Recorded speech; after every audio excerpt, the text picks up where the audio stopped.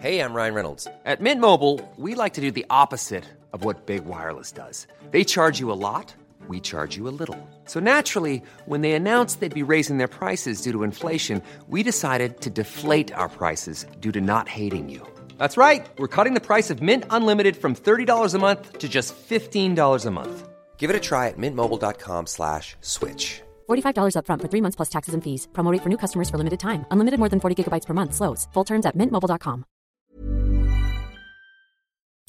You're listening to C103's Cork Today podcast. Phone and text lines are currently closed. And there was many days during our summer this year where we didn't get temperatures of 22 degrees, so let's enjoy it. A very good Monday morning to you as we welcome you along to the programme.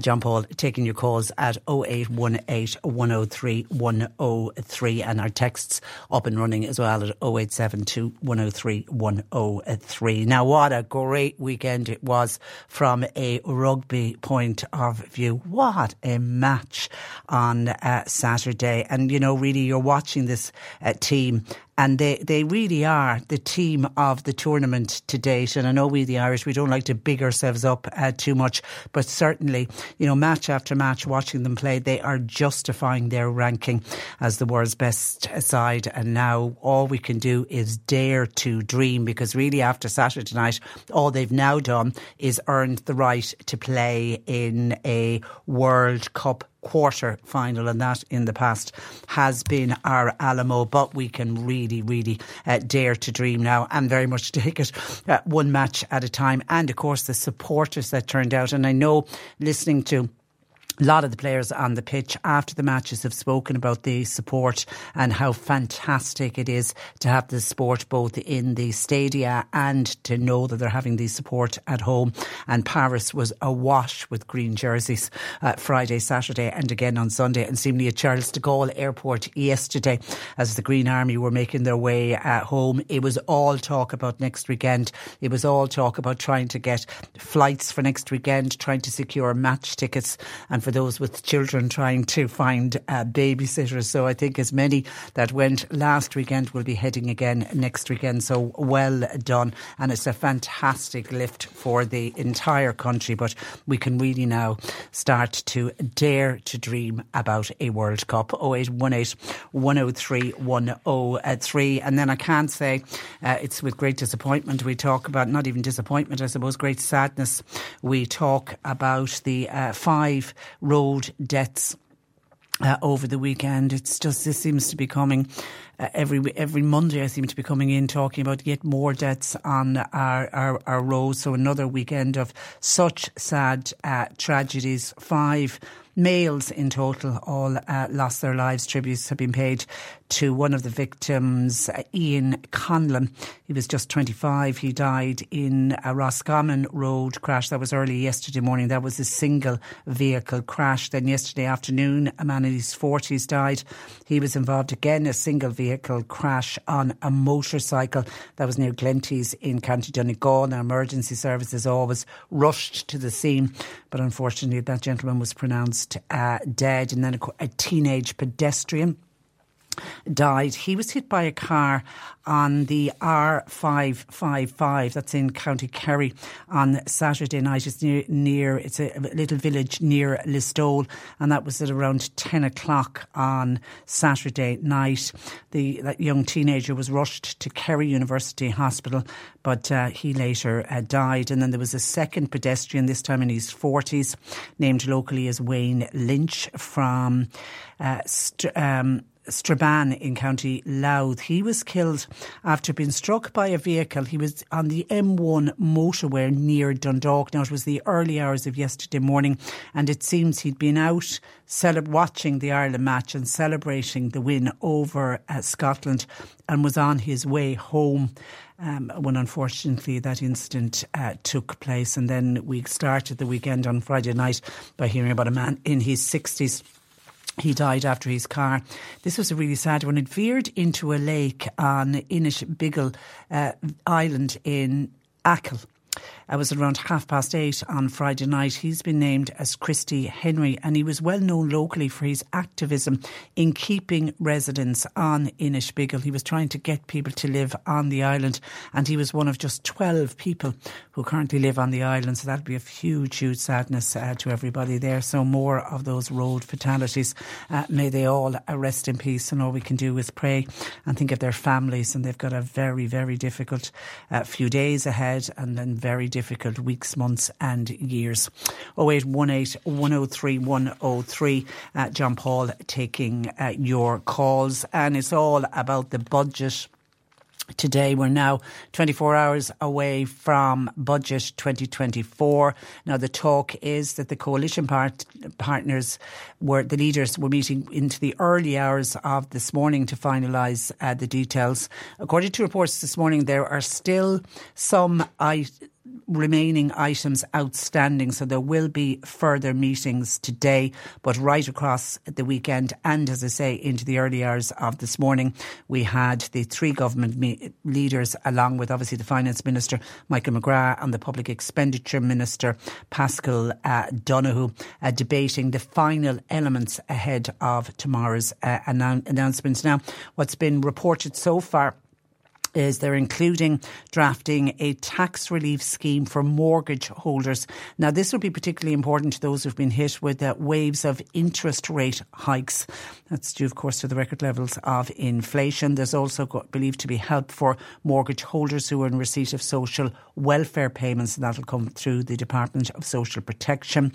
There are also high-level talks about introducing pay-related benefits for people who lose their jobs, and that could see them being paid 60% of their weekly salary, are up to €450 a week, and they'd be given that for 6 months after they become unemployed. Now, the Social Protection Minister, Heather Humphreys, she has really been fighting for that scheme, and it would see graduated payments being paid to the unemployed rather than suddenly somebody loses their job, signing on, and then it literally is they drop off a cliff edge once they lose their job when they get their first week's money through social welfare. So Heather Humphreys has been calling for that for quite some time, but it will come with a cost, obviously, to the Exchequer.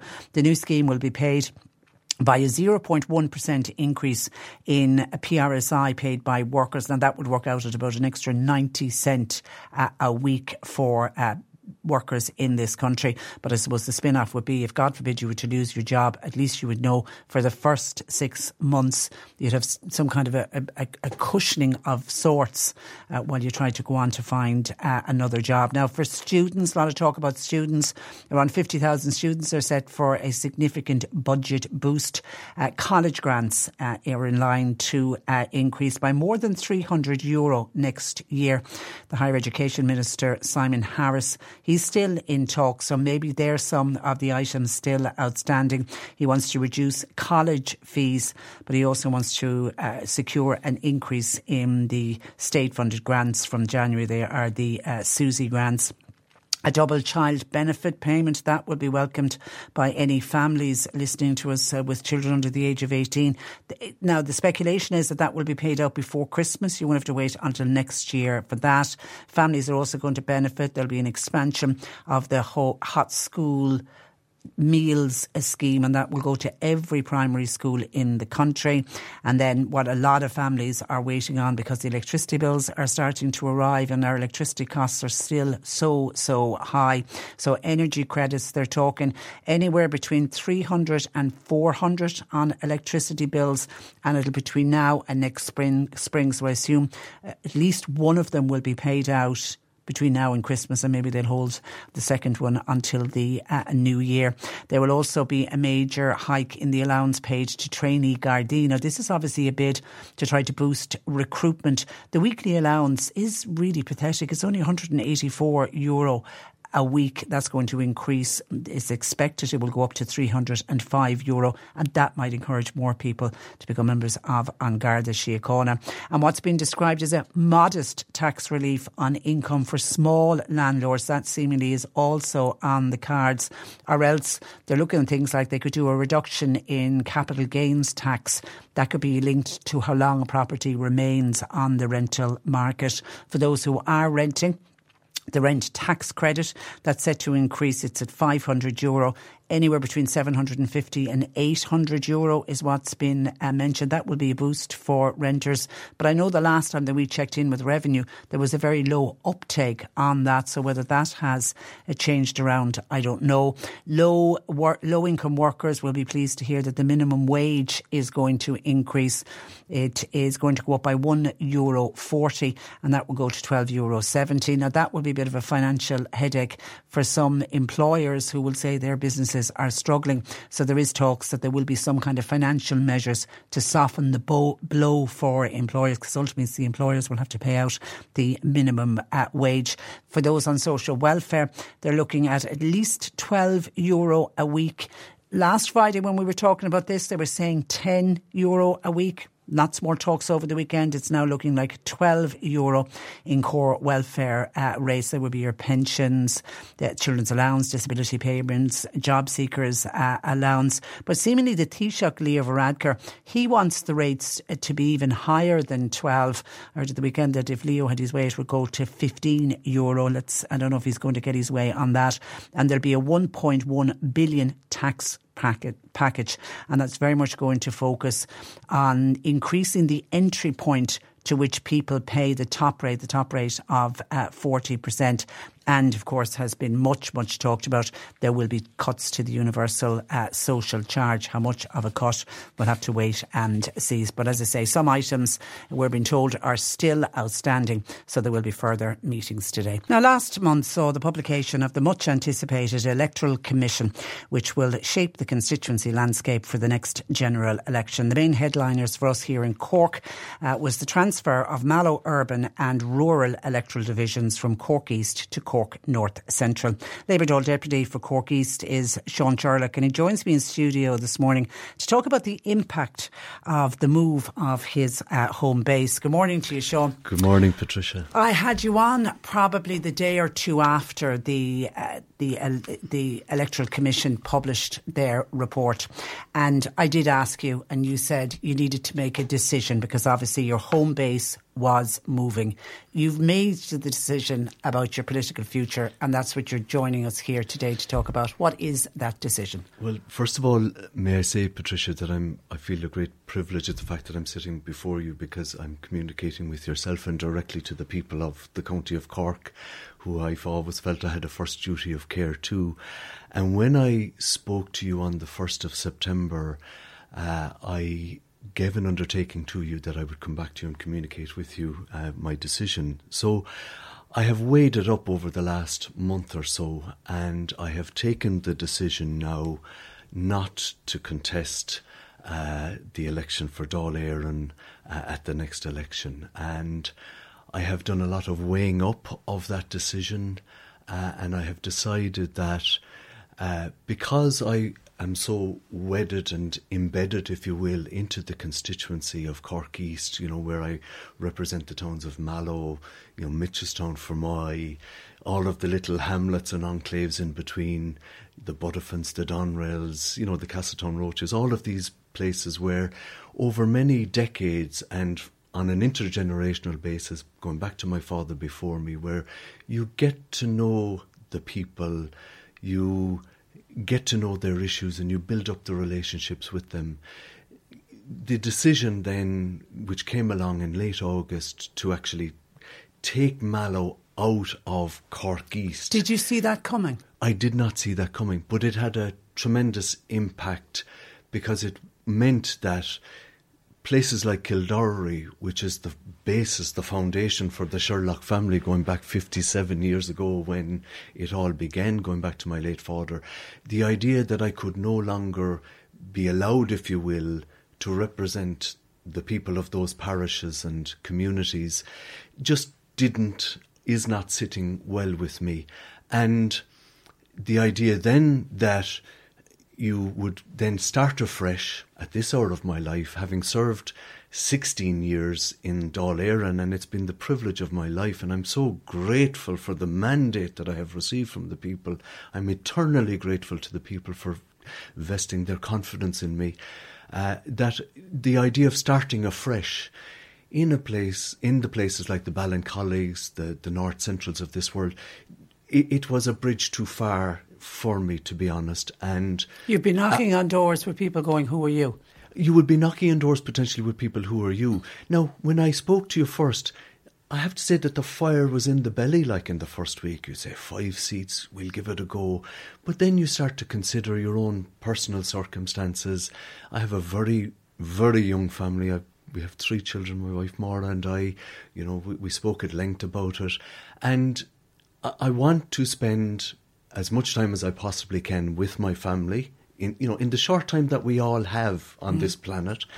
And I suppose I'm at a juncture now where, had Cork East remained the same, I probably would have kept going. But the decision of the Boundary Commission, and they had a difficult job to do, and I hold nothing against them on that one. It's that's politics. I accept the decision fully. But you get such a short space of time in this life that I felt that I didn't want to start again, and it's a personal decision. And I suppose the decision of the Boundary Commission forced me to think about my own life and work patterns and personal life and so on. And because I have such a young family, and because I want to spend more time with them, I didn't want to move into a new constituency which would see me moving further away from my family, because the workload would be Herculean. And I suppose you were in a rather unique position in that, your dad was Joe Sherlock. So you grew up in that household where Dad was the elected representative. So you know what that's like. Is there a part of you that doesn't want that for your children? Well, the only thing I can say to begin with is that it is an incredible privilege to be given a mandate by your fellow citizens to serve in your national parliament. That is the greatest accolade that one could ever hope to achieve, in my view. So to serve the public it's a remarkable privilege, but it is all encompassing. If you do it, you have to be absolutely and utterly, entirely committed to it 110%. We talk about dynasties in Ireland, but there are still relatively few dynasties, and it's growing fewer and fewer, the number of dynasties in Ireland, I would suggest. And all one wants for one's children, and this is human, is for them to be happy and to make their own decisions when they reach adulthood about what it is that they want to do with their lives. So that's all I want, no more than any other parent for their children. So, but for me now, at this juncture, where a decision is made that is beyond your control, where you feel you've given your best, and I'm thinking about the team that we have. I'm thinking about my sister Una, who serves the people as well in the background. I'm thinking of my late father, obviously, and the wonderful family, the extended family, and the team of supporters who've been with my late father and with me as well. All of those people, they've been out knocking on doors, for, I would say, donkey's years, and they understand the decision now. After 57 years, the Sherlock family will not be on the ballot paper in the constituency of Cork East. It's interesting that you mentioned Una, your sister.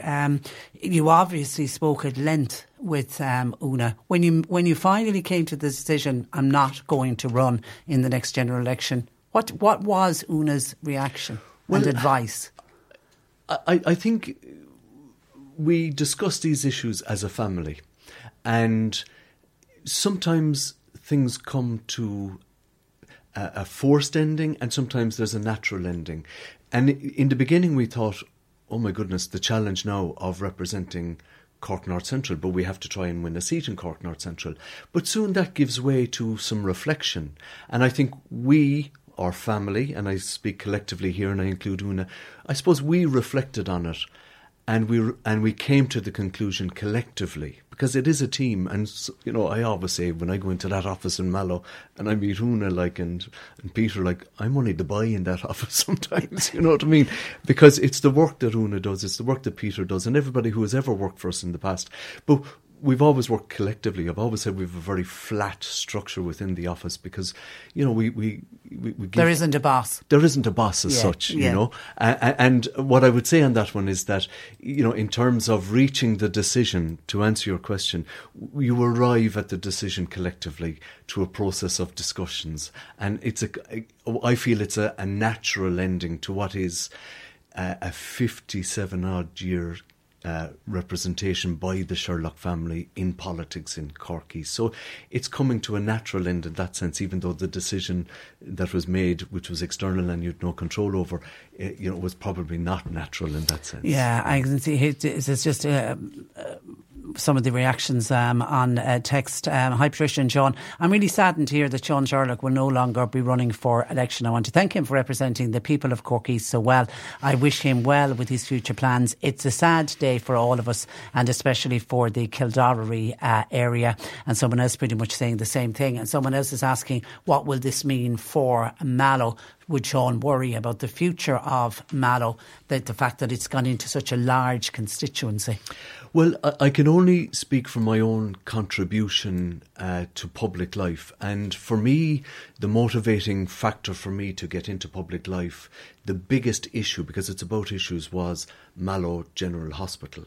And I remember shortly before Dad passed away, we sat down and we spoke about, I said, look, give me the riding instructions here, Mallow, what do we need to do for the hospital? And there was a list of jobs that had to be completed in relation to, endoscopy, medical assessment unit, and ensuring the future of the hospital. So I'm happy that the work that my late father started, is complete now, that we have a hospital in the town of Mallow that is absolutely future-proofed and will go from strength to strength. And the evidence of that is the new building that you see going up as we speak. It means that nobody will ever try to come and take that hospital away from me in the way that they would have done, take it away from us in the way that they would have done in the past.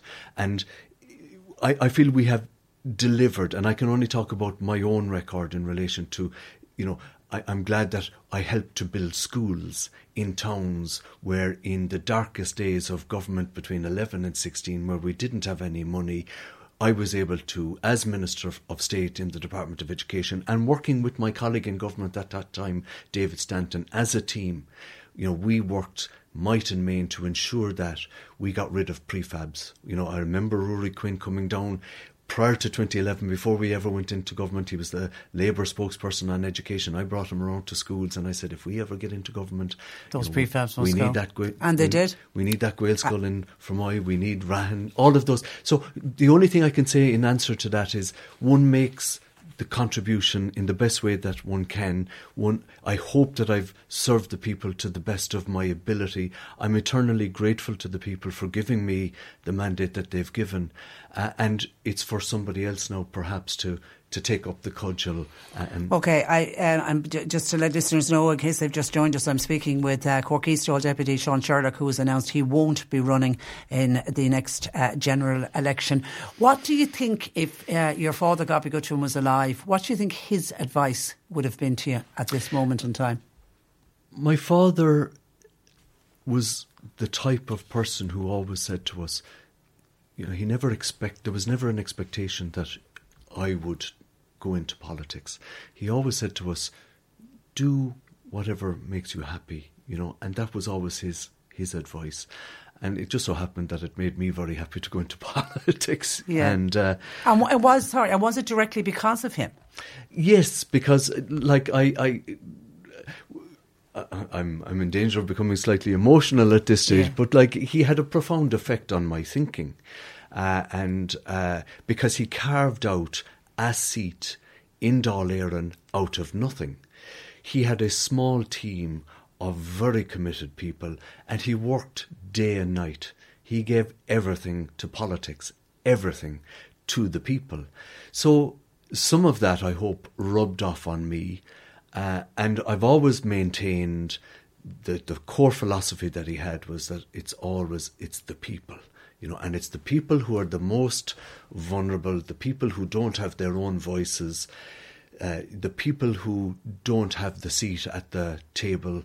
They're the people that we represent. And we do that to this very day. If you're vulnerable, if you don't have your own voice, we may not succeed for you, but by goodness, we'll go through the wall for you in trying our best for you. And that has been the core principle. So the foundation for me was always, my father's politics. And but there was always within the Sherlock family, and I think of my aunts and my uncles, they were always given to public service, whether it's community service, whether it's, community councils, whether it's, volunteering. There was always that philosophy. So I think of my aunts and uncles in that sense. So that Sherlock gene of public service is always there. It's in your DNA. It's in your DNA. And that will continue, I'm sure. Well, how did the Labour Party react when you made your final decision?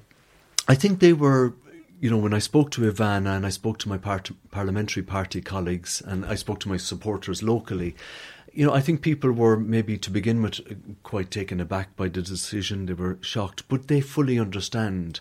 They themselves are politicians. They know what the sacrifices are that you make. And they fully understand. And particularly, as I say, Patricia, given that I have a very young family and, they are my first priority, my little family that I'm, so happy to have and so lucky to have Maura and our extended family, that my first duty of care is to my family. So they fully understand that if I am now taking the decision because I want to spend more time with my family, they're human, so they understand that fully. And look, people will make, the case that, look, this will have an impact for the Labour Party in terms of electoral prospects and so on and so forth. And they'll talk about polling numbers. The only thing I would have to say to that is that the Sherlock family have always outpolled the pollsters.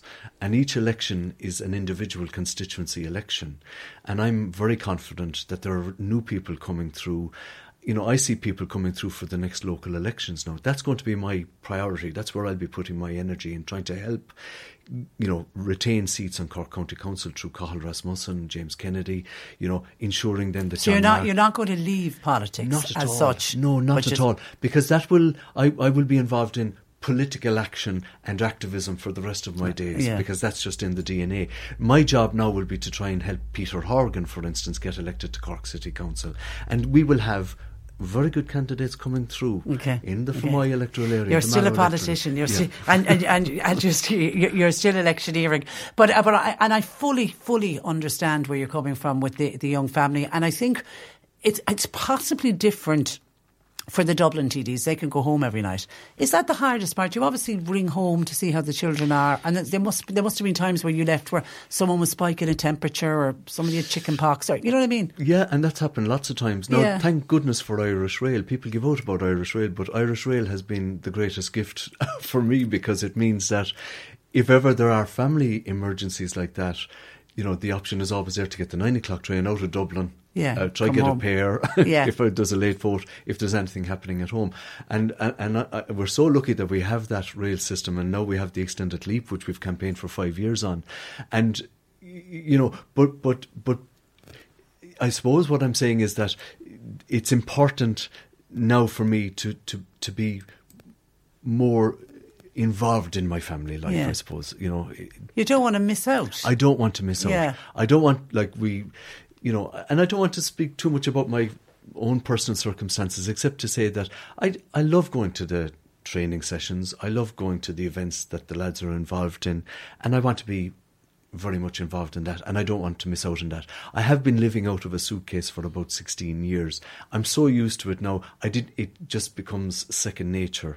But when the decision of the Boundary Commission was made, I started to think about the fact that, how much longer can one continue that life and still maintain a family life? And something has to give. And I'm just reprioritising back towards my family. And are you at peace with the decision that you've made? I am very, very happy about the decision. I met with our own team, the Labour Party Cork East team, last night. It was a fabulous meeting, because I looked at the faces of the people that were there, who have been there for years, stalwart people who went out and knocked on doors, for 50 years in some instances, and I was happy leaving that meeting that we have made our contribution. But I think there will be a further contribution, but it will be for somebody else to step onto the pitch now. But I'm happy with my decision. I'm happy that we have done our best for people. I'm happy that we have delivered projects for people in the constituency of Cork East, and I'm happy that we have always tried to represent the people who are the most vulnerable. That's always been our stock in trade.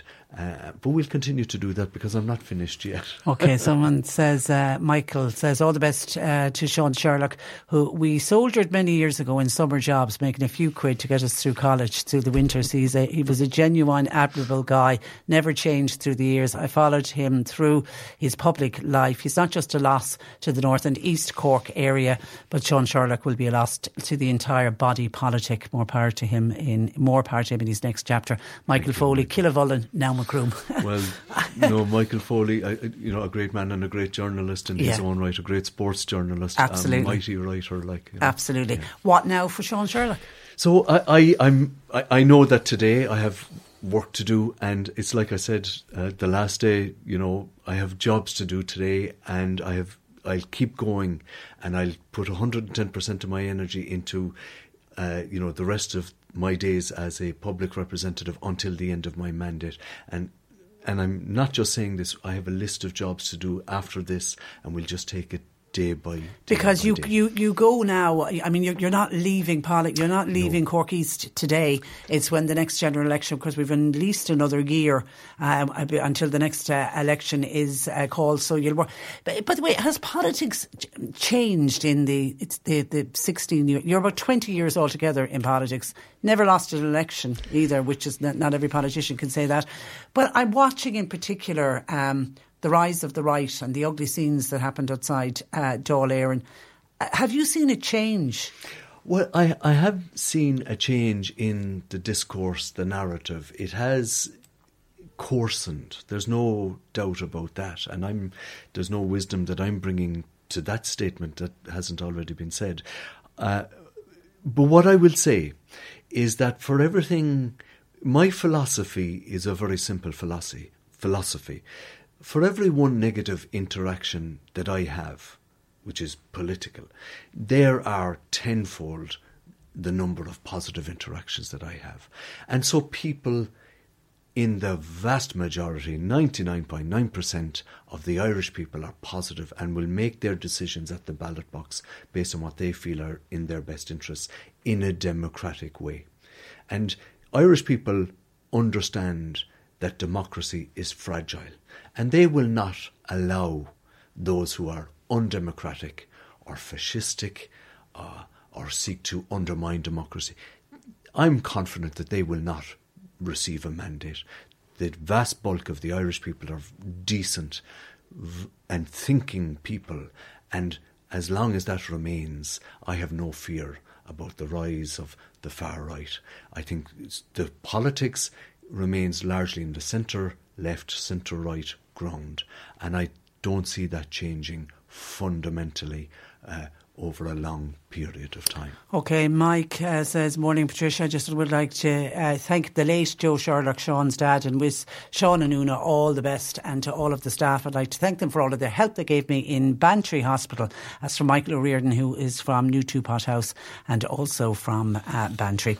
Sean, we wish you the best. I know we will be speaking with you between now and the next general election, but listen, you're always a pleasure. Whenever we contact you, you never leave us down for an interview, so we really do appreciate with that, and I very much appreciate that you came today to share what is going to be, I think, for a lot of people are going to be really, really upset about you making this decision, but I can see it in you. I can sense the emotion, but I can also see that you're at peace with the decision, and that's the important one. So to you and Mary and the rest of the family, we wish you all the best, and thank you for joining us in studio. Thank you, Patricia, and I just want to say again to sincerely thank you for this. And again, without Plum Moss, and I mean it very genuinely, the public service that you provide here, it is vital, because it allows for a discourse to take place, where conversations take place between politicians and you, the journalist and presenter, in a way that is calm, which sheds light on an issue as opposed to heat on an issue.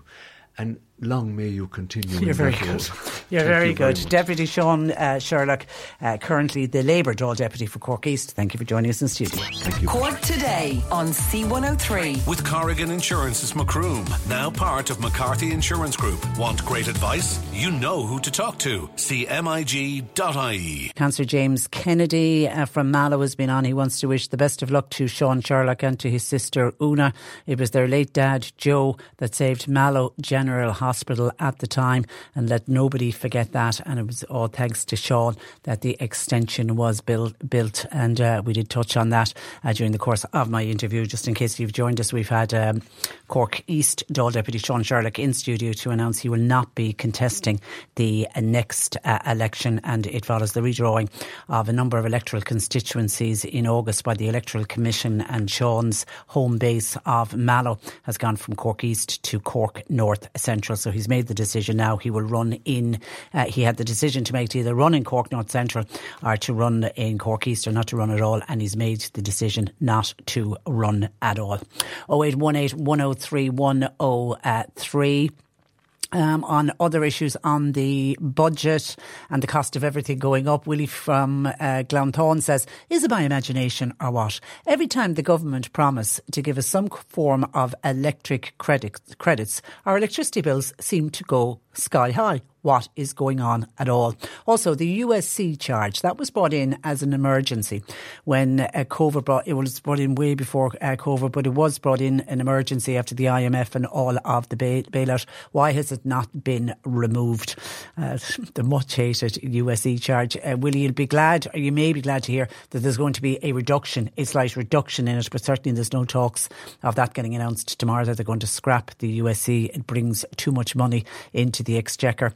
And also the talks of €12 to give to people on the state pension. That is a disgrace. The way shopping has gone up and is still going up. Every time you go to do your shopping, everything is on the increase. Shame on the government. They need to be doing more with the cost of living crisis. Hi Patricia, in last year's budget there was a promise of an increase in the state pension for every year you worked beyond 66. I haven't heard anything be mentioned at all about it. Will they keep their promise tomorrow in the budget? I wonder. That's still very much on the table. Don't know if it's going to be included tomorrow or not, but there is that big push that rather than retire at 66, and some people, no, in some jobs you've got to go at 66, but other companies very much welcome older workers staying on, and there is still that promise, but it hasn't been introduced yet. But I haven't heard it being scrapped, but certainly no mention of it in tomorrow's budget. And Dave says, Patricia, any idea why the Greens are not calling for HVO, that's the hydrogenated vegetable oil? It would make an instant improvement to emissions and would be so much cheaper than kerosene. Would you be able to get the Greens or even Eamon Ryan to join you to talk about it and why they aren't pushing for more HVO fuel? Maybe it's down to the excise that they will lose out on, says Dave. 0818 103 103. John Paul continues to take your calls. Monica in Mallow says, I do hope people from Mallow realise that change is coming down the line with the way the constituency has been withdrawn. Mallow will now be represented mainly by politicians who live in the city. I was surprised that more businesses didn't react to this change. This will be a major change to Mallow and its hinterland. We've already seen businesses closing. If we have nobody fighting for us, what's going to happen? And somebody else is making that point as well. The real losers here.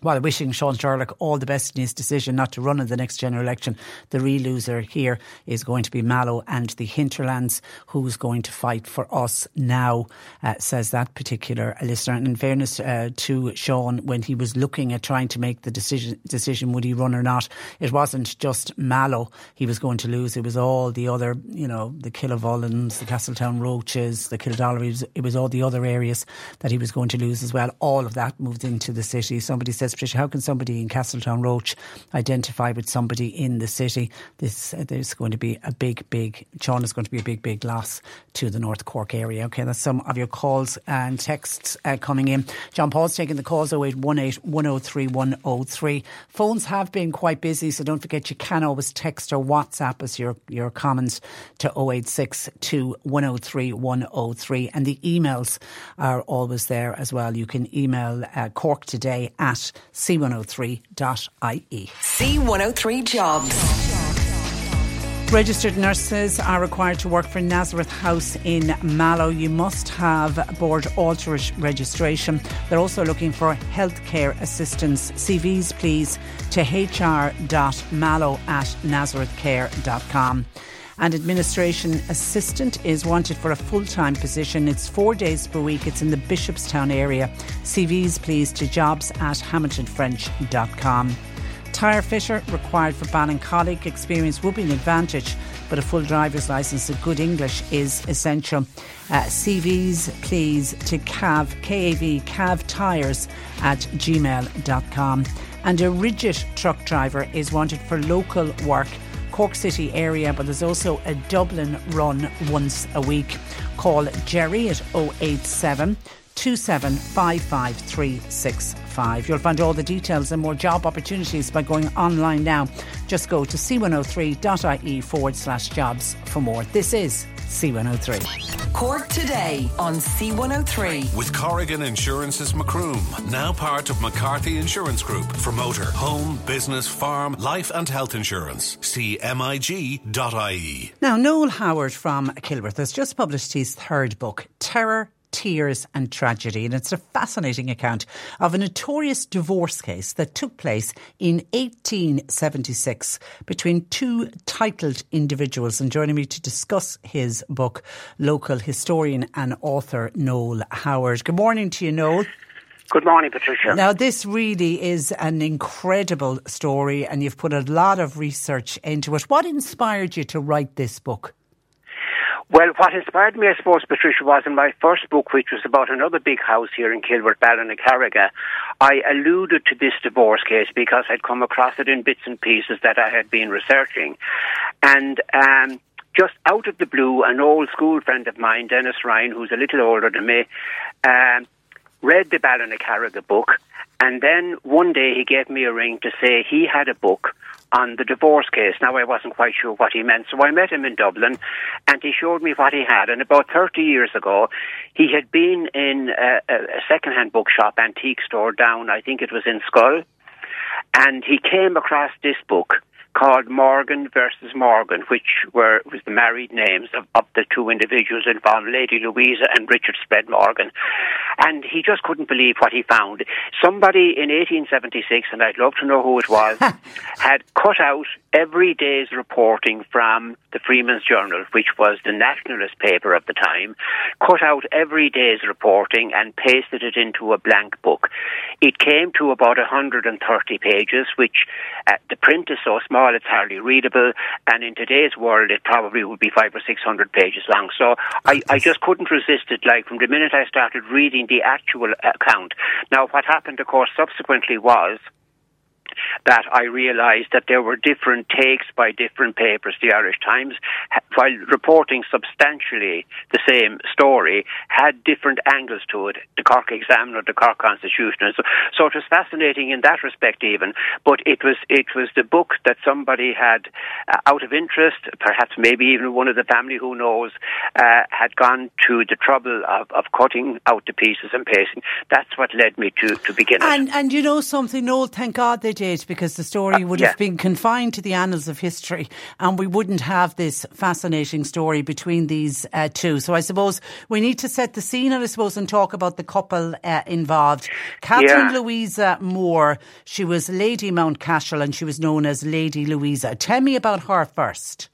Well, she was a member of she was a daughter of the third Earl, and she was a member. That particular family were very typical of the Anglo-Irish gentry of the time. There were 3 sons, there were 4 daughters. The 3 sons followed the traditional kind of route, one into the army, one into the church, and one into business. the 4 daughters, as was the custom of the time, just waited around to be married, really. And 3 of them did, 1 of them didn't. Louisa was the youngest daughter, and on the 10th of August 1858, she married Richard Spread Morgan.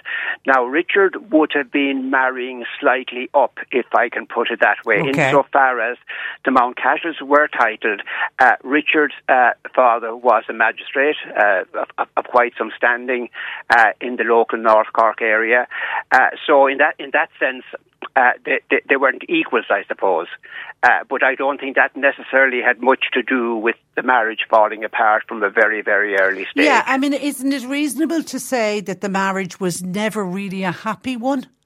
Never really, and both admitted in the court case in 1876 that almost from the word go, it just didn't seem to be working out. And I'm sure when they walked out of the little church here in Kilworth on that August day, their intentions were the best, as would be every couple's.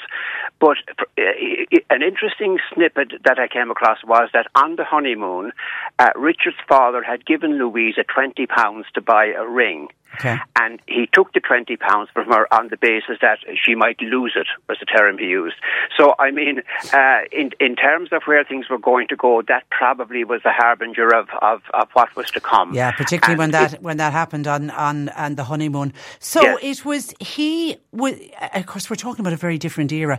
It was Captain Richard was trying to divorce Lady Louisa, wasn't it? And she went to contest the divorce. She went to contest the divorce, yeah. Now, of course, divorce at that time, Patricia, was essentially a separation.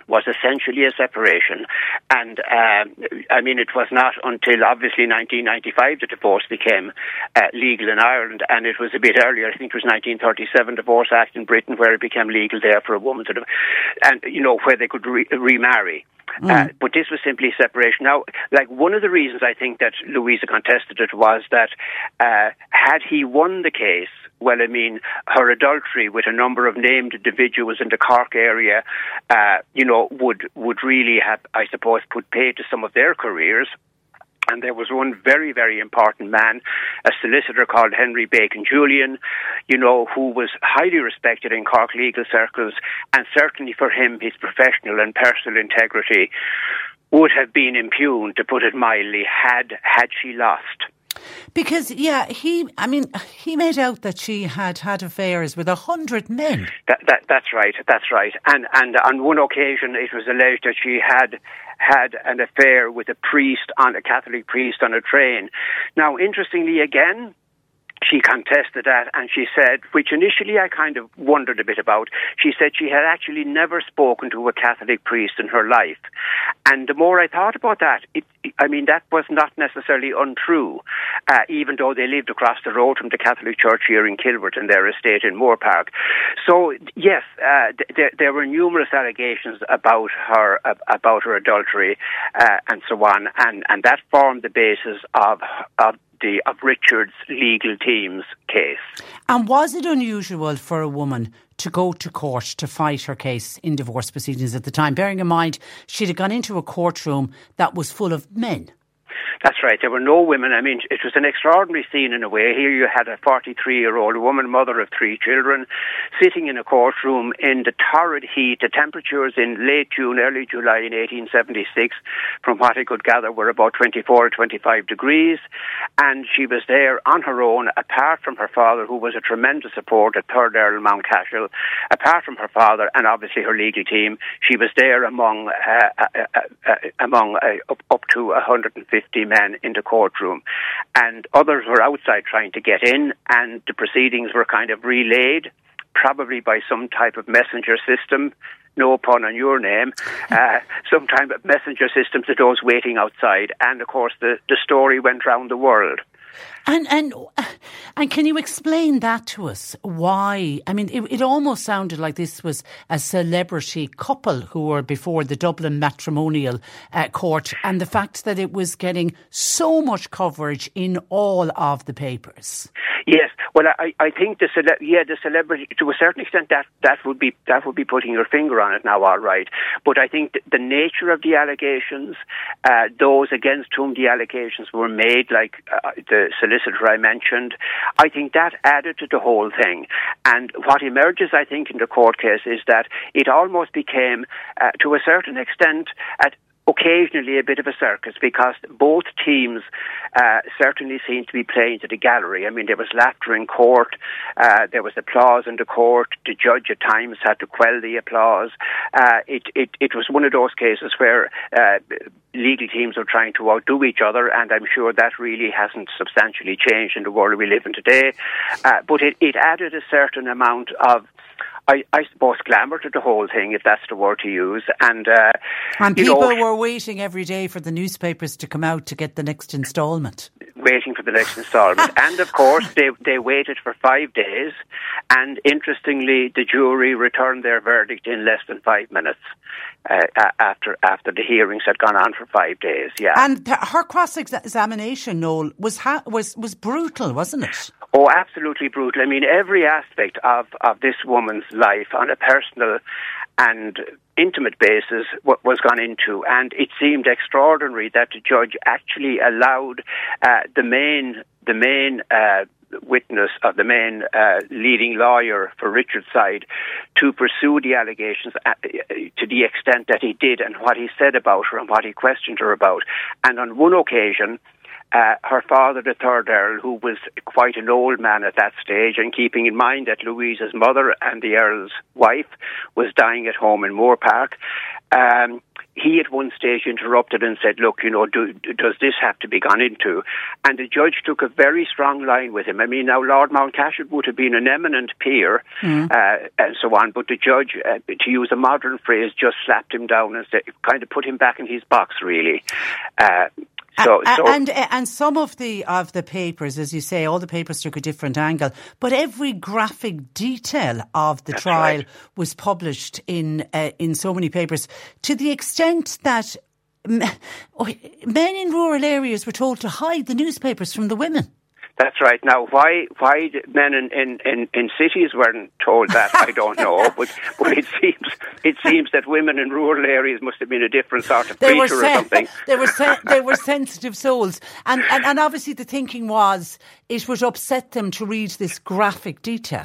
Yes, it would. I suppose that was it. And keep in mind, Patricia, that in the era we're talking about, the newspapers, particularly in terms of the nationalist papers, we'll say the Freeman's Journal, would have been something that was read out to people.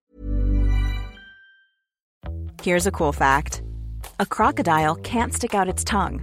Another cool fact: you can get short-term health insurance for a month or just under a year in some states.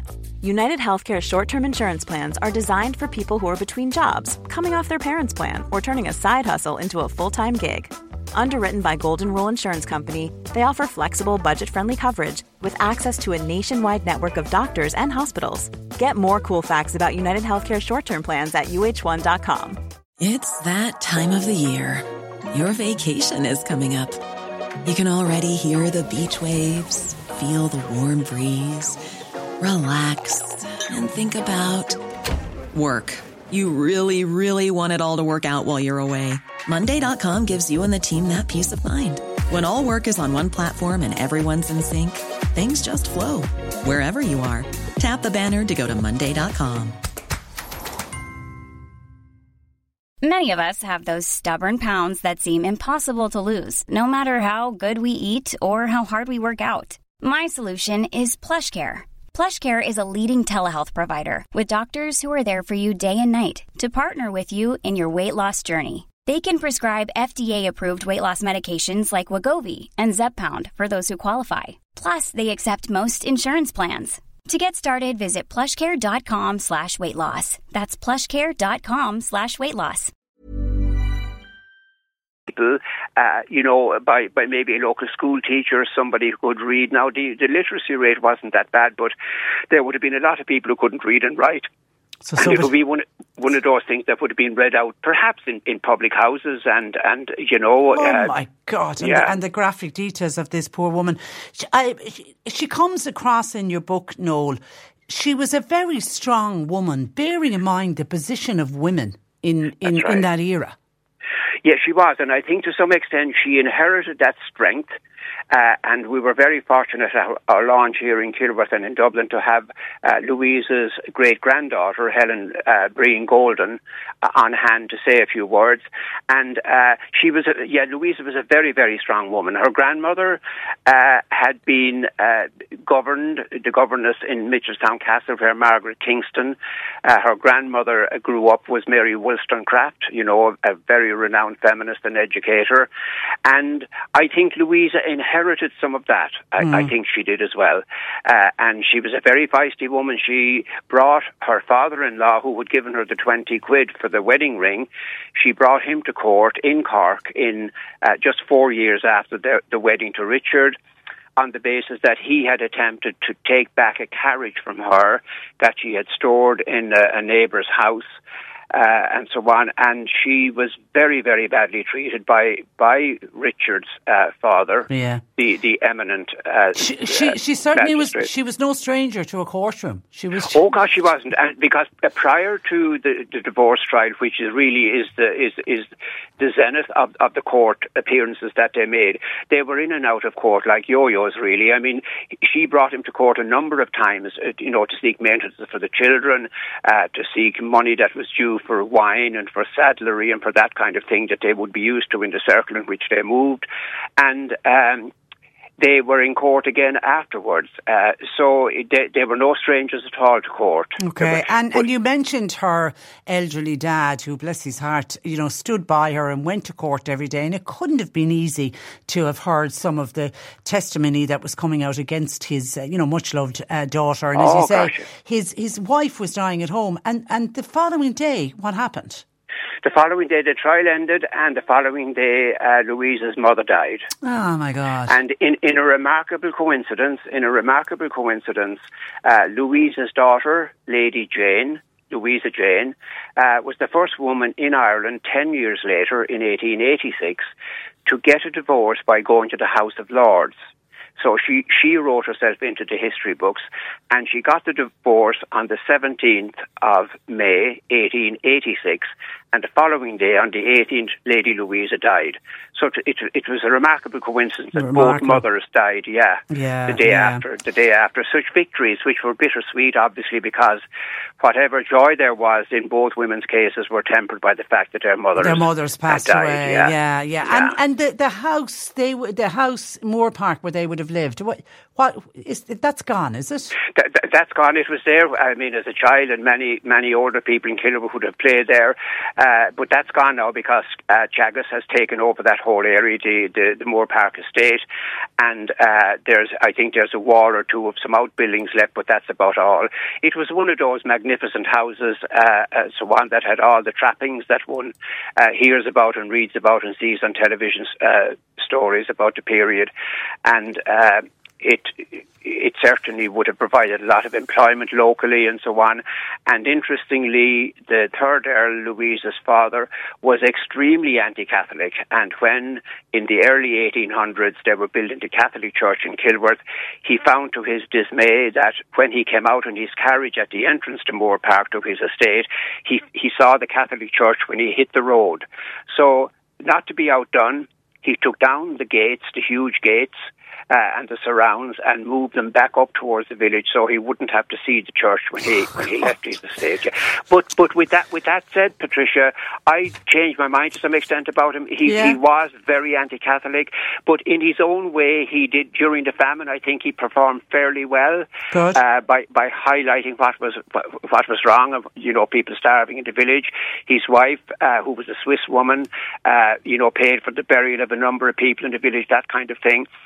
And later, perhaps influenced by his daughters, among whom there was another daughter, Helena, who didn't have a very happy marriage either, but he was very active in promoting women's rights, and he did that on a number of occasions later on in his life. So Having gone through the trial in 1876 and all it entailed, one would kind of think that, this man is going to sit back and have some kind of a quiet life after all he's been through, but he didn't. And in his own way, and obviously influenced by watching what his own daughters went through. Well, listen, it's a fascinating read, and of course, the add-on to this is Patrick Bergin, the actor. There's a possibility that this story is going to be made either into a movie or a TV miniseries. Yes, he mentioned that a couple of times and mentioned it at the launch. I know what the difference between a miniseries and a movie is, but I think his reasoning is, and he would know because he's been in over 100 films, he would know that there are so many strands to the story. Yeah. That it would be difficult for a kind of a movie in the ordinary sense of the word to accommodate all those strands. So we'll be optimistic and look to the future. Watch this space and let us know. Listen, it's a great read. It's a great book. Where is it available for sale? Well, it's available in the local shops in Fermoy and Mitchelstown and so on. But anybody who's looking for it who's not from the local area can get it from buythebook.ie. Buy the book as in B-U-Y? That's right, B-U-Y, the book, yeah. And that, by the way, is a Leitrim company set up about 3 or 4 years ago by a couple, and they're in competition with the mighty Amazons and all the other ones out there. So it's great. It's an Irish company and deserves support. Okay, well, listen, congratulations. It's a great book. Is book number 4 already in the mind? It is, yes, it is. It'll be a little more serious if it's the one I think it will be. Okay. But that was serious this too. Was serious, yeah, indeed. Yeah, indeed. Fascinating read. Listen, Noel, good luck with it, and thank you so much for joining us on the programme this morning. My pleasure, Patricia. Good Thank morning you. to you. Bye-bye. That is Noel Howard, historian and author of the book called Terror, Tears and Tragedy. It really is a great read. 0818 103 103. John Paul's taking your calls. You can text or WhatsApp us 0862 103 103. Cork Today on C103. With Corrigan Insurance's Macroom, now part of McCarthy Insurance Group. Want great advice? You know who to talk to. CMIG.ie. A world premiere of a new musical will open at the Palace Theatre in Fermoy on Saturday, the 21st of October. Twin Flames, the musical, can only be described as a totally Cork event. It's set in Cork with Cork characters and actors. And joining me to preview the event, the writer and composer, Kevin Fitzsimons. Good morning to you, Kevin. Good morning, Patricia. Happy Monday to you. And How are you keeping? I'm very well, thank you. Happy Monday to you as well. Is this a first for you to write a full musical? Well, I actually put on quite a crude early version of it in Father Matthew Hall back in 2004. And I got the bug after that. I really wanted to bring what I had at the time to a bigger stage. But when I presented my baby, as I call it, to several professional script doctors, they all told me I didn't know what I was doing and that the story wasn't there and the characters weren't defined enough. And I remember one of them in particular, Pat Talbot, who was very good to me from the Everyman. Pat said, if this is going to get to a bigger stage, he said, you were going to have to put a mountain of work into this. And I remember I looked Pat in the eye and I said, Pat, what if I told you I was willing to put in that mountain of work? And I think I have, because the work has never really stopped on it, and it has given me nothing but joy over the years. A pure labour of love, Patricia. Well done, you know? well done. And how do you put a musical together? I mean, does the story come first and then the songs come? I mean, how do you put together a musical? Well, it was interesting. It was quite a few years back when I was recording some original music. The producer said to me, he said, Kevin, every time you come in with an original song, it sounds like something that would fit very well into a musical. Now, I had never, that idea or thought had never crossed my mind at the time.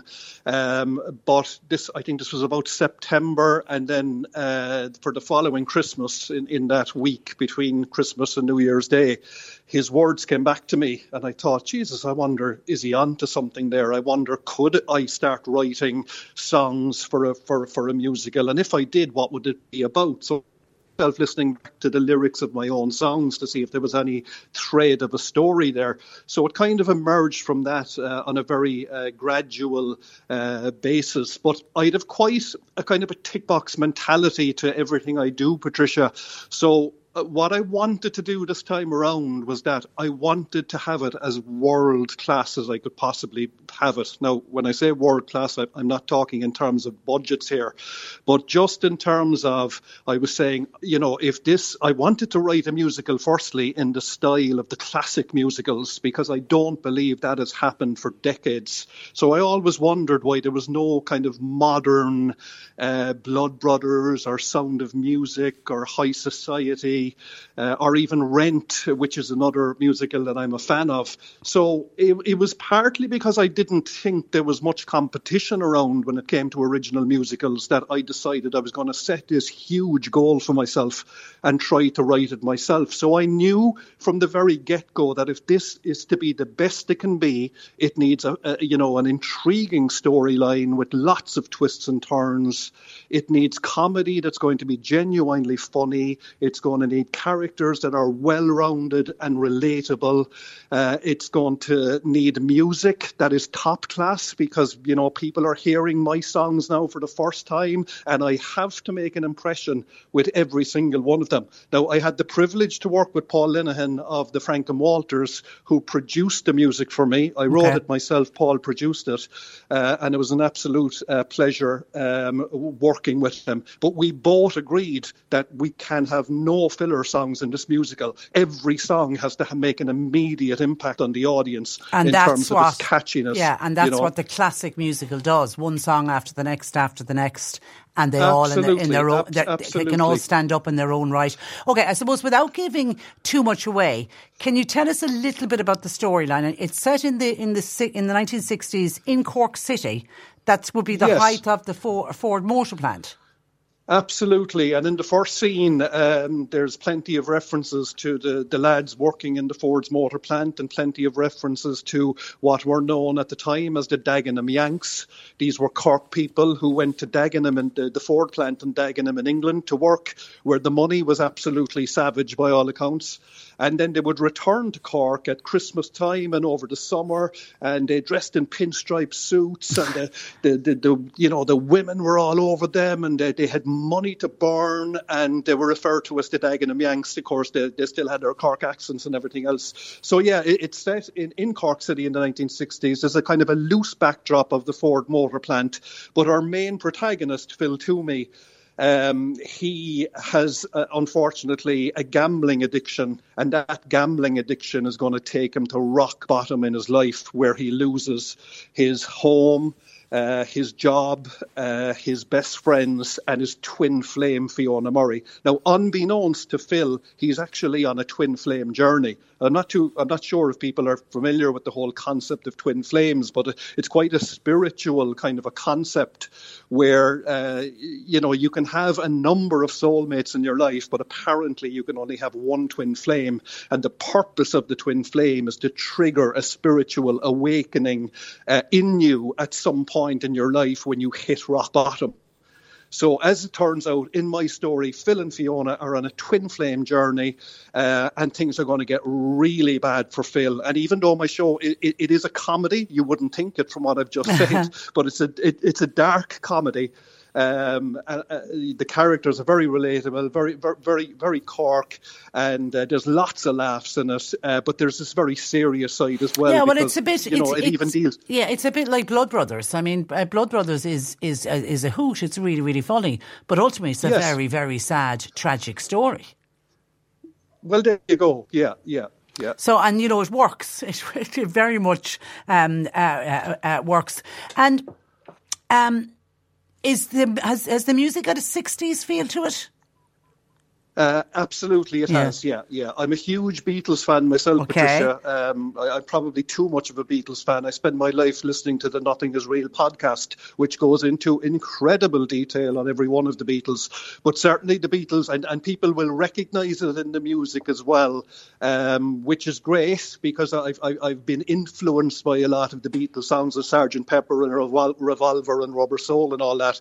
And I'm a huge Paul McCartney fan in particular, and he's had a big influence on of my songwriting. Particularly, I suppose the tunes like When I'm 64 and Honey Pie and all those classic McCartney tunes have been a big influence on my own writing. Okay, so you're ready for the 7-night run. It's Saturday the 21st of October to Saturday the 28th. There's a break on the Wednesday. And is there a huge sense of excitement now, Kevin, watching it all come to life and watching it on stage? Well, Patricia, it's funny, right? Because it was something that was always out in the distant future for me. And it's only in the last couple of weeks it's coming home to me. We're only weeks away from opening. And it's a very strange feeling of sheer, unadulterated excitement and a huge amount at the same time of nervousness and trepidation. Because the nature of musicals is that you really need the stars to align for a show to go on, because the situation is always precarious. If anything goes wrong or anybody can't deliver, or God forbid if anything happened to one of the cast in the meantime, then that's it. So not to be coming across as negative about it, but until the curtain goes up and the show goes on, and anything can happen. You're like the expectant father, Kevin. I think that is a brilliant way of putting it, Patricia. Absolutely, it's exactly like that, and it is. I suppose it's giving birth to a brand new Cork musical, which is brilliant. Which is really exciting. Palace Theatre in Fermoy. Any plans to stage it anywhere else after the run in the Palace? Well, Patricia, the way I've always looked at this, I've looked at it from day one as an experiment. And the experiment is to bring this musical as far as it can possibly go. So by looking at it as an experiment, if it runs in Fermoy and stops there, then so be it. That's the result of the experiment. But I would love it to go on to the Opera House or the Everyman or even further afield, because I think it has all the qualities of what you would look for in a classic musical. And I think everybody leaving the theatre will be in an upbeat, fantastic, positive mood and hopefully singing a lot of the tunes from it. Listen, we wish you lots of luck with it. Tickets are available at GR8 events.ie/Twin Flames, and it's a 1-week run at the Palace Theatre in Fermoy. The best of luck with it, Kevin. Thank you very much, and Patricia. Thanks a million. Really appreciate it. Thank you for joining us. Good morning to you. That is Kevin Fitzsimons. Now, some of your thoughts coming in advance of the budget tomorrow. Eleanor reckons that the elderly are the ones that need to be targeted in this budget because of the cost of living crisis that we are all living through. She says her suggestion would be, why not increase the household benefit package, because that's primarily aimed at older people. I haven't heard anything mentioned under the household benefit package. I mean, what they are saying for pensioners and indeed for everyone on social welfare, a rise of more than €12 is now being speculated. What that figure is going to be, we don't know. There will be more of the one-off payments. Do you remember, like the ones they did last year? Some of those, Eleanor, certainly will be targeted at older people. And it is now looking like the energy credits, the electricity credits, and that will go to every single home in the country. It's expected now that they will be worth €400. How they will divide them up, I don't know, whether they'll give them in 2 lots of 200 like they did the last time, but it's not going to be as generous as last year. Last year they gave €600 in total, but it will be €400, and that certainly will be well received by so many people who are struggling to pay their electricity bills. And definitely on the cards, I think, is the double child benefit payment, and that will be done sometime between now and Christmas. I'm assuming it'll be given out in the December payment on the first Tuesday in December, but all of that is going to have to, the devil is in the detail. We're going to wait for the detail on that tomorrow, but Eleanor reckons more needs to be done for older people. And then at the other end of the scale, Anne in Mallow is thinking of young couples and first time buyers. She says, in relation to the budget, I firmly believe that the Help to Buy scheme, it currently only applies to first-time buyers when buying a brand new house. That should apply to first-time buyers when they're purchasing a second-hand home. It would definitely help so many young people get onto the property ladder. My son and his girlfriend were looking to buy their first home. Then COVID kicked in. At that time, there were no new houses available because, of course, they weren't being built. So they ended up having to buy a second-hand home, which, by the way, they are delighted with, but they lost out on the grant as no new houses were available when they went out out to try to purchase their home.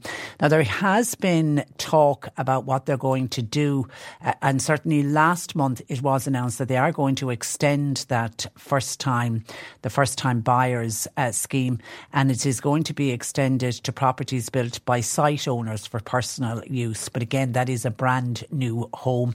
Up to now, Anne is right, it was only available for people who were buying a new build, be it an apartment, or it was also that you could get a second-hand home, but you had to, it was for renters whose landlord was deciding to sell the property. Though people who were first-time buyers were able to purchase then, in that case, second-hand home, but for everybody else it was brand new homes. And it's now been extended to include people from last month who are building their own home. And the financial support is good. It's available up to 30% of the total cost of the bill, so 30% for whatever Anne's son and his partner paid would have been a help.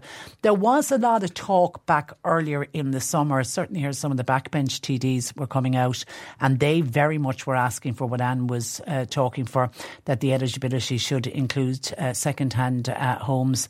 But I know at the time what they saw was, well, what certainly the opposition saw as extending it to second-hand homes would only increase the prices of existing homes, and there was a kind of a pushback against it. Anyway, for now, it has been extended to people who are building a house on their own, their own land.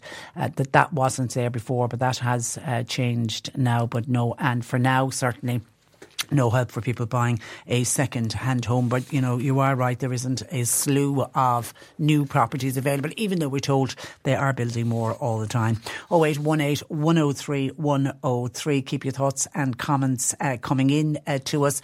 And I would be interested to hear people's views on the fact that we could end up in the future having funerals with no priests, priestless funerals. They're likely to become very commonplace.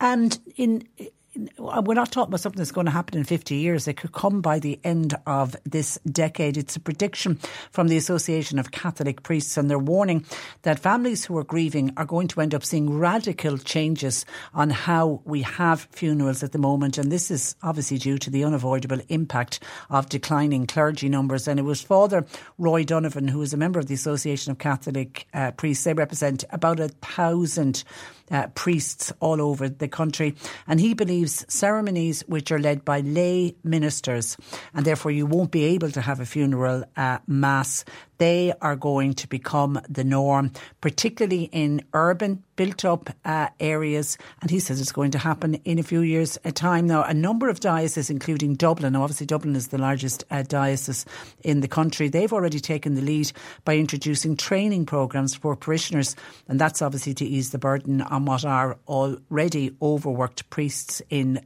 Dublin, and they're asking them to take on the funeral rites. And more than 70 new lay leaders in two dioceses, the Diocese of Clogher and the Diocese of Down and Connor.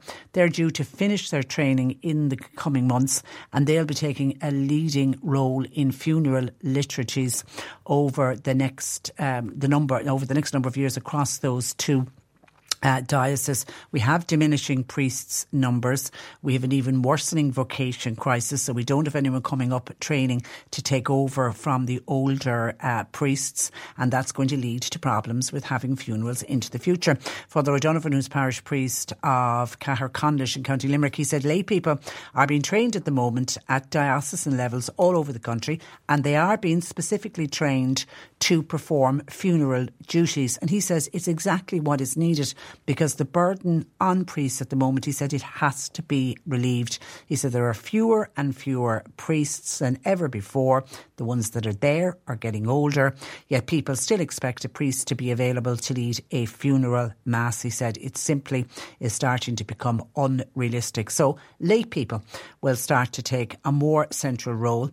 He says we're already seeing it happening in some parishes where the parishioners will go with the priest to visit a grieving family or to help out at the church. But he says by the end of the decade, so in a few short years, he said that will start to become normal to see a lay person leading the funeral ceremonies. And he said pretty doing much everything, apart from they obviously won't be able to say Mass. So you won't have a funeral Mass.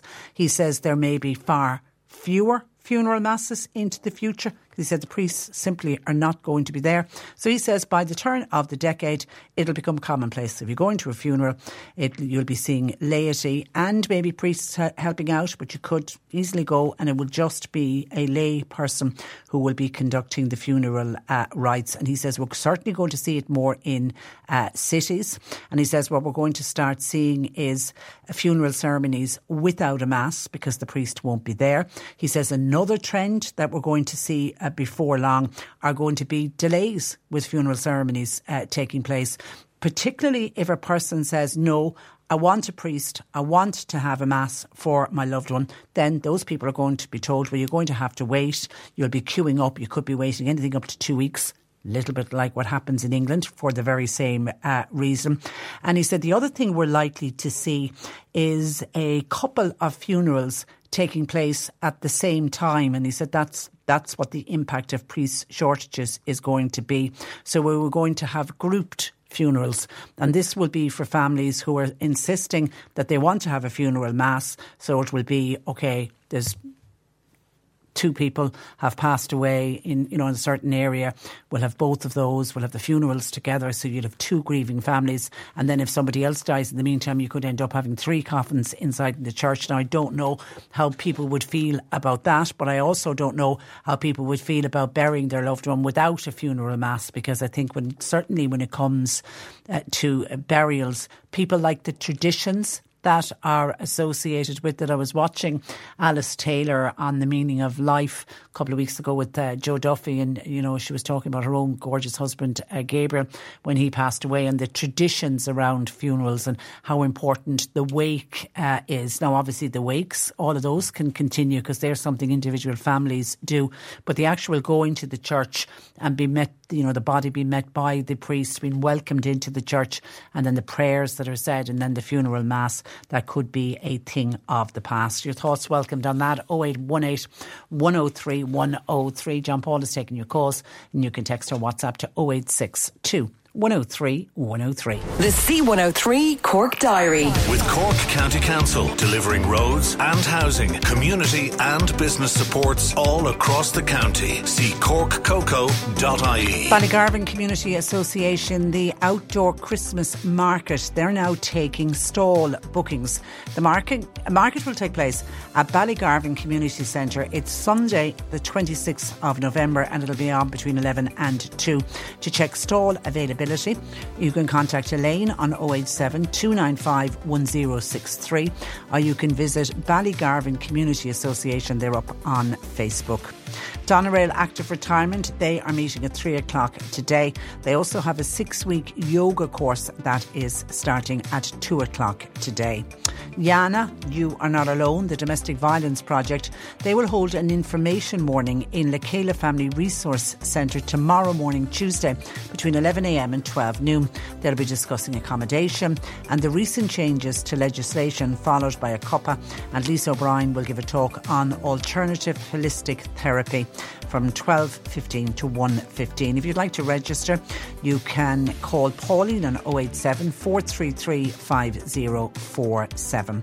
And the Pike Theatre Group in Ballincollig, they're holding their monthly Screacht tomorrow night, Tuesday, in Ballincollig Rugby Club, Tanner Park at 8:30. The Westgate Foundation Choir will perform some of their songs. Everybody welcome to come along, and the usual cuppa and sandwiches will be served. You can enjoy the music, the song, maybe even have a dance or two. There'll also be a raffle tomorrow night. Cork Today on C103. With Corrigan Insurance's Macroom, now part of McCarthy Insurance Group for motor, home, business, farm, life and health insurance. See mig.ie. And as the government and the leaders of the coalition finalise the budget, people are having their own thoughts coming into us. Patricia, I don't agree with more increases to child benefit, particularly this notion of giving a double benefit payment before Christmas. People need to think about providing for their children before having multiple children. If you can't afford them, then don't depend on the taxpayer to fund your decisions. I think that's a little bit harsh, because you can have a family that might only have 1 or 2 children and they're just struggling at the moment with the cost of living, and they've been doing fine up to now. And I think the government are even accepting that, and that's one of the reasons why they're looking at targeting people with children with that double children's allowance. Somebody else says on the budget, it's about time that the social welfare recipients didn't get as much. It's always us, the hard-working middle class people. They are the ones that they need to target. We're always the forgotten ones, the squeezed middle. Hi Patricia, when you say everybody will get the €400 credit for electricity, or that's what's been speculated, does that mean all of the TDs in Leinster House, and does it mean all of the millionaires? Yeah, it's a universal payment. They looked at it before and said that if they were to do it on a means tested rate, that it would just be too complicated, it would be too expensive to do. So the easiest way was to hand out they gave 3 €200 electricity credits. Basically, if you had an electricity meter in your house, then you were entitled to the 3 €200 credits, and I'm assuming it's going to be the same, but this time there's just going to be 2 of them. You're going to get €400. It did mean, of course, that people who had holiday homes got it as well. And, you know, I remember there was criticism at the time of that, because people are still running the electricity based on the credit that they got, because they don't use a lot of electricity. And then on the priest list, funerals without priests will become the norm, and if you are insisting on having a mass, you may have to wait up to 2 weeks for a funeral. There also could be the possibility that you won't be the only funeral, your loved one won't be the only one that the funeral mass will be said for. You could have 2 or 3 coffins up at the top of the church. Because of the way it's going, we have an ageing priest population and we don't have the vocations. Hi Patricia, and I was wondering how people would feel about having a funeral without a priest.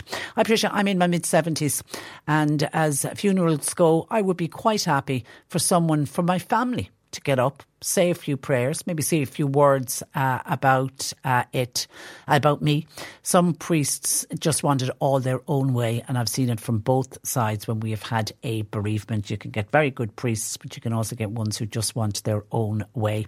And thank you for that. And here's another interesting text from somebody who said, I've already written my will and I've put it in my will that I don't want a priest or a mass.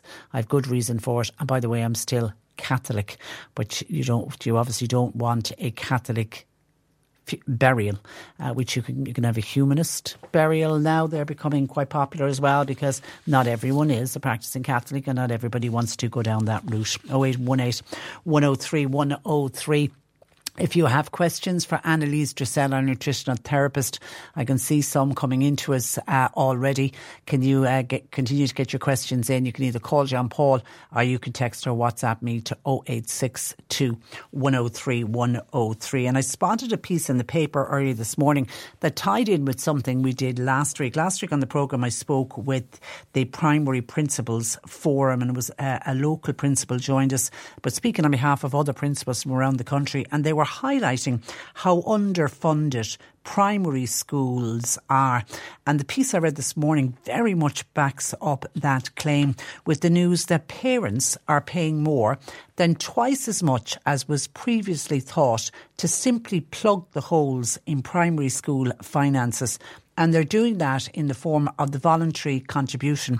But it isn't just voluntary contributions. Some schools have other charges in which the children are asked to bring in money. And of course, I don't think there's a school in the country that doesn't do some kind of a fundraiser throughout the year. And what's happened is there's been a financial review of the primary school sector and an analysis of the financial accounts. There was over 400 primary schools took part, and it kind of dispels the myth about free education. And this review showed that parents are paid out about €54 million in the academic year from 2020 to 2021 to schools. And it was a report that was done by the well-known accountancy firm Grant Thornton. Now, that €54 million is much greater than the Department of Education's data. Their data states that primary and secondary schools receive about 28 million in voluntary contributions. We're looking at this Grant Thornton. If you're basing the 400 schools, if you're basing that on all the other schools in the country, that could be more than double. It could be up to 54 million. Official figures, however, do admit that they exclude itemised parental contributions, things like photocopying, or if your children are asked to bring in money for art materials or any other stuff that they're doing during the year. The Department of Education say, well, we don't have a note of those. It's just purely the voluntary contributions that they're keeping an eye on. So it was the Catholic Primary School Management. They commissioned the report, and they're saying that the results of this clearly highlight the extent to which schools need immediate financial help. Now, while government officials will say that a landmark budget last year provided record investment, school representatives say the sector still remains chronically underfunded. And when I spoke with the Primary Principals Forum last week, that was one of the points I made. Didn't the government, with the cost of living and the cost of heating, didn't they give extra money to the schools? And while the principals admitted they did, it still wasn't enough to cover all of the bills. So the Catholic Primary Schools Management Report just goes to show the importance of the bank of mum and dad in propping up the system. And it's a system that they say needs immediate investment. The report examined the financial accounts of 423 schools, and among the findings were almost half, 48% of primary schools said they were running deficits. And if you look at the books, they opened up their books obviously for Grant Thornton. The deficits are running anywhere between €10,500 and €35,500. The stress and strain that principals and board of management must be under trying to make ends meet. It's just phenomenal. They say parental contributions from schools, they reckon that came in at 3.5 million. And then income generated from fundraising or parents accounted for up to 7% of the overall school income. So, traditionally there was a time where parents would fundraise if a school needed a whiteboard or if a school needed, a particular, maybe some sporting equipment or whatever. It's looking like now a lot of the cake sales and the other bag packing and whatever the fundraisers the schools decide to do, a lot of it has been used just for the general running of the school. But it certainly is dispelling the myth of free education. Again, I can't see anything in what's coming out so far from the government as to where we are, what's expected to come from the budget tomorrow.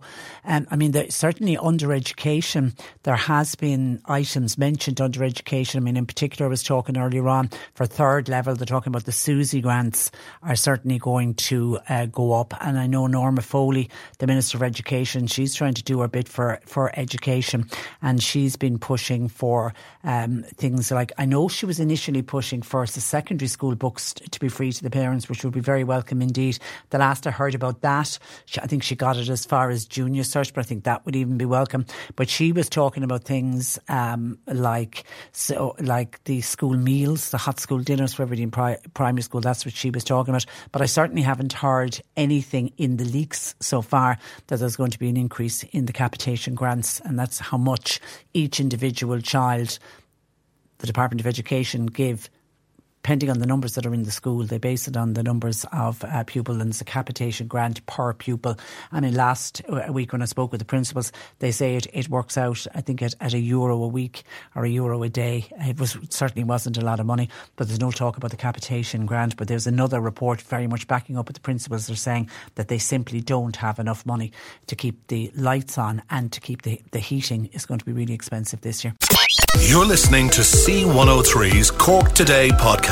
Phone and text lines are currently closed. Cork Today on C103. And Annalise Dressel from the Health Hub Times Square in Ballincollig joining us this afternoon. Good afternoon to you, Annalise. Good afternoon, Patricia. And on a lovely Monday, it's just fantastic. The nice weather and just a chance to get some more sun on our bones. Yeah, well, it's actually just lifting now in Ballincollig. It was very misty this morning. Yeah, well, it's nice. Enjoy it. If you're that's it. In the sun now, enjoy it. Yeah, that's it. Okay, straight into questions. Question for Annalise, please. My daughter, who's 12, suffers with acne. Now, she's been taking Viridian Clear Skin Complex, and she uses Cerva Hydrating Cleanser. Been doing that for quite some while, but to be honest, it really isn't improving.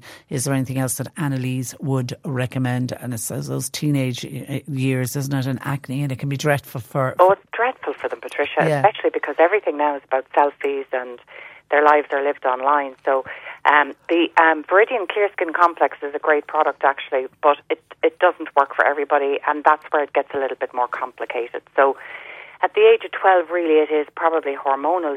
It's very much puberty is causing it. So it's really about hormone balance and liver support so that the body is getting rid of getting rid of old hormones.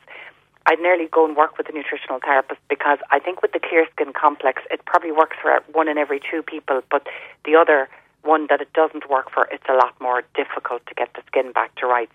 But generally, what I would recommend if I had someone coming into my clinics would be, the first thing I would try a dairy-free diet.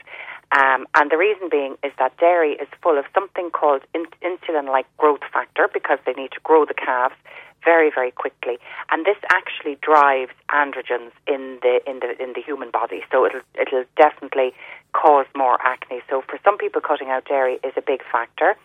I'm making sure that the liver is working well, taking a liver support that has got some sulfur in there, because that's what you want for hormone detoxification. So you're looking for something like milk thistle, artichoke, dandelion, Terra Nova do a lovely one of those. There's another great liver support one by NHP. It's called Advanced Liver Support, and that would be very good. And then maybe taking a magnesium and a B6 supplements for hormone balance, and maybe give that a go for a couple of months. And there is actually a product that we get good feedback on, which is the Salcura Antiac, and it's not an expensive face wash, and they also do a spray, and we get very good feedback on that for people with acne. And if that doesn't work, then unfortunately there's not much else around the natural route you can do. Okay, good luck with that. Actually, stay on liver issues, because, hi Annalise, is there anything you could recommend to get rid of fatty liver? It isn't drink related, and by the way, I'm not overweight. Would you have any suggestions, and also do you know what would cause it? Yeah, it's actually becoming very common, Patricia, and it used to be called, it used to be mostly only seen in people who drank heavily, because the alcohol which is basically sugar in another form, was converted to fat and stored in the liver. It's called non-alcoholic fatty liver, and it is generally as a result of a high carbohydrate, high sugar, high fructose diet, and we're seeing a lot more of it now, because a lot of the foods that we're eating have got the high fructose corn syrup added into it. So very common, and not necessarily anything to worry about hugely, so long as you can kind of keep it under control. And really, it's about managing your diet. So the first thing I would recommend is cutting out absolutely 100% all sugar and sugary foods. And I would even go so far as to say you probably should be following a lower carbohydrate diet. So you should be cutting out things like bread, pasta, rice, any, obviously, biscuits and sweets and cakes, that as well. Even potatoes, I'd limit the potatoes as well. And if you are eating any of those carbohydrates, if you can't function without them, they should all be whole grain. So eat potatoes with the skin on, and go for the brown rice, brown pasta, and full proper brown bread. So, and then in terms of the diet, making sure there's loads of vegetables, because the vegetables have all the nutrients that support liver. And then in terms of supplements, there's a couple that I would recommend. So the first one is milk thistle. Milk thistle is actually lovely, because it works to keep the cells of the liver healthy. So it kind of is very much supporting from a very basic root level. And if you can get the liver healthy, then the liver can get rid of the fat. Also, berberine is another lovely one. It's spelled Berberine. Some people might be familiar with the tree. It's a beautiful looking red kind of tree with kind of disc-shaped leaves in the garden. And berberine is, in some studies, has been shown to be as effective as metformin, which is the type 2 diabetic drug. So that will help make your cells more sensitive to glucose, and the better that you handle glucose, the less likely it will be converted to fat and stored in the liver. So that, in conjunction with the diet, the two of those would help. And then for some people, if there is any precursor or any pre-diabetes, I would also add alpha-lipoic acid, and this has a hugely protective effect for not just the liver cells, but for all cells around the body. Okay, hi Annalise. Anything that you could recommend for mood swings due to the menopause? I can be very down, I can fly off the handle, just simple outbursts. It's like PMTs reversed. I'm in my late 50s, I do exercise and I eat a good diet. Any suggestions, please? Yeah, so I think at the most basic level, Patricia, I would recommend magnesium and B6. So B6, you need at least 50 milligrams of B6, and for some people it might cause a little bit of finger tingling. If that's the case, cut it back to 25 milligrams a day. But B6 is wonderful for teenagers who suffer PMT or for menopausal women that have got that fluctuating mood. But generally what I think probably would work the best is to take plant-based estrogens, or else go to your doctor and have HRT. Now, these won't be suitable if there's any family history of cervical or breast cancer, but if that's not the case, they are absolutely fantastic and they make a huge difference. Now, HRT for some people is a life changer, Patricia, but I've had also people who do not do well on HRT, and the plant-based ones seem to work very well for most people, including those who don't do well on HRT. So the plant-based estrogens generally come from either soya or things like linseeds, chia seeds, lignans they're called, and they have an estrogenic mimicking effect in the body. And the ones that we get great feedback on here is the Nutri-Advanced Mega Mag Perimenopause Support, and it also has the magnesium and B6 in there for mood. It has a bit of shatavari for mood. It has got sage in there for the hot flushes, and it's got ashwagandha and rhodiola, which are lovely for mood, especially if there's a lot of stress going on. So I would definitely start off with that one. And then some people do well on the Revive Active Meno Active. That's another nice one that has got some of those mood balancing things in there as well. And you can take those, Patricia, for as long as you want. I think HRT now they're even recommending that you take right up into your late 70s and 80s. Yeah, they've completely changed their views and their minds on that. Okay, Paula wants to know, would you have a natural remedy for an itchy scalp? So itchy scalp is either one of two things. It is either a dandruff, which is a fungal problem, or it's dermatitis, which generally is an allergy. And a lot of people are allergic to sodium lauryl sulfate, which is put into shampoos and all other things where you require foaming. So the first thing I would do is I would come from both angles, actually, so you're catching it whether it's one or the other. So I would definitely get a shampoo without sodium lauryl sulfate, and the one that works best here for people is the Hopes Relief shampoo. It works really, really well. But if you can't get your hands on that, A. Vogel, he does a neem shampoo, which is really lovely, and even a lot of the Faith in Nature products, they don't have sodium lauryl sulfate, so you could use those as a shampoo. And then the other thing to do is to get something called grapefruit seed extract liquid. Higher Nature do it, and it's called their product is called Citricidal, and it's literally the oil that's been squeezed out of the seeds of the grape, and it's a very powerful antifungal. So what I normally suggest to people is that they massage it into the scalp and leave it sit for about 10 minutes before washing their hair, and then just wash it out. And once it's cleared up, you can just simply add it into your shampoo for maintenance. Okay, hi Annalise. Any recommendations, please? I have shingles. I've had them before a few times. Is there anything I can take that would support my nervous system and my anxiety? Because I really believe it's my anxiety which is triggering the shingles. Yeah, I totally agree with that, Patricia, actually, because it's like it's related to the cold sore virus, and most people who suffer from cold sores will tell you that if they get stressed or run down at all, they'll get a cold sore. So the shingles virus is very similar to that virus. So you could take lysine on a regular basis to try and help suppress that virus. You're going to need at least 1,000 milligrams a day. The other thing I would be sure to do is support the immune system, because that virus never leaves your body. It's always in your body, but it just remains dormant. Your immune system keeps it suppressed. But if your immune system is struggling, that's where it can rear its head. So for immune support, I recommend, at the very most basic, I would recommend vitamin D, C and zinc. But if you can get your hands on an elderberry the BioNutri elderberry complex is lovely. I know Nutri-Advanced do one as well called Immunoblast. And they have different antivirals in there from elderberry. They've got your vitamin A, C, E, zinc, selenium, and they also have something called beta-glucans, which come generally from mushrooms and are really powerful immune supports. So that's what I would do in terms of prevention. And then to answer the second question, which was about anxiety, there's two different approaches for anxiety, I find. One for that works in the immediate moment to help you feel calmer, and then one that strengthens your ability to cope with stress so that you're less likely to feel anxious. So for the first one, for the immediate, either CBD oil, the cannabis oil, or L-theanine can work very quickly to take the edge off any anxiety. And then in the long term, you're looking at ashwagandha and rhodiola, fantastic herbs to help improve your abilities to cope with stress. Okay, a listener has been diagnosed with a twisted gut and also suffers with constipation. I don't know if they go hand in hand. Is wondering, should the twisted gut be treated, and are laxative dangerous to be taking a lot? So twisted gut sounds to me like that that the whole intestine is twisted around. So that would be a physical blockage, Patricia, which I think would be very dangerous. So I think definitely would require medical intervention to untwist it, because I think no matter how many laxatives you take, if it's twisted so that it's very hard for anything to move along at all, that would be a huge problem.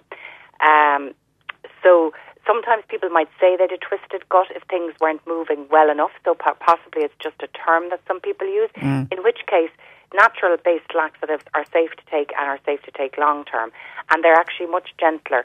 So what I normally recommend to people is, if they're very constipated, is take your pharmaceutical laxatives first from the chemists and get everything cleared out. And then once you've kind of had a good clear out, maintain it by taking things like psyllium husk, which is a lovely gentle fibre. It helps to soften a very hard stool, and would be very suitable if you had a twisted gut as well, or if their gut was in any way was contorted, because it'll help smooth the passage of food through the gut.